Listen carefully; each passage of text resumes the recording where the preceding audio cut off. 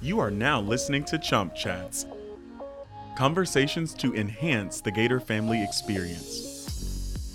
My family definitely supports me. I think how I kind of help them also understand and go through the journey with me is I try to call my mom at least once a day, if not at least maybe 3 to 4 times a week, to kind of give her an update of what's going on, especially like at work or at school. We want your students to ask questions. We actually expect them to. It's not easy because you have patterns you've developed with your children their whole lives. And it's really just a first year experience course to help our students get acclimated to the campus. But I also know my mom's also very active on social media, so she does use the Facebook family groups, and sometimes she'll screenshot things that they'll say and send it to me. It's like, did you know about this? And I was like, no, I didn't. It seems like yesterday. We dropped him off for preview, and 4 years later, it really is a surreal moment.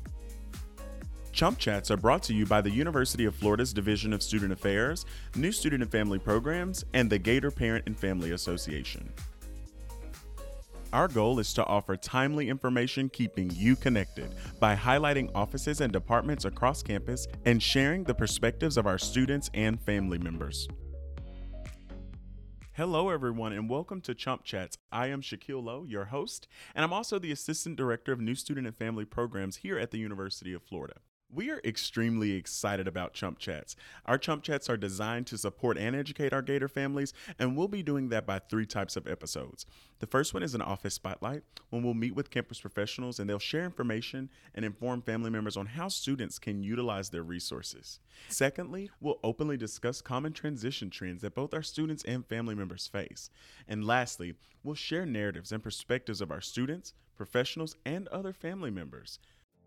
I hope you enjoy. So like, subscribe, and share so you don't miss out on any of our conversations.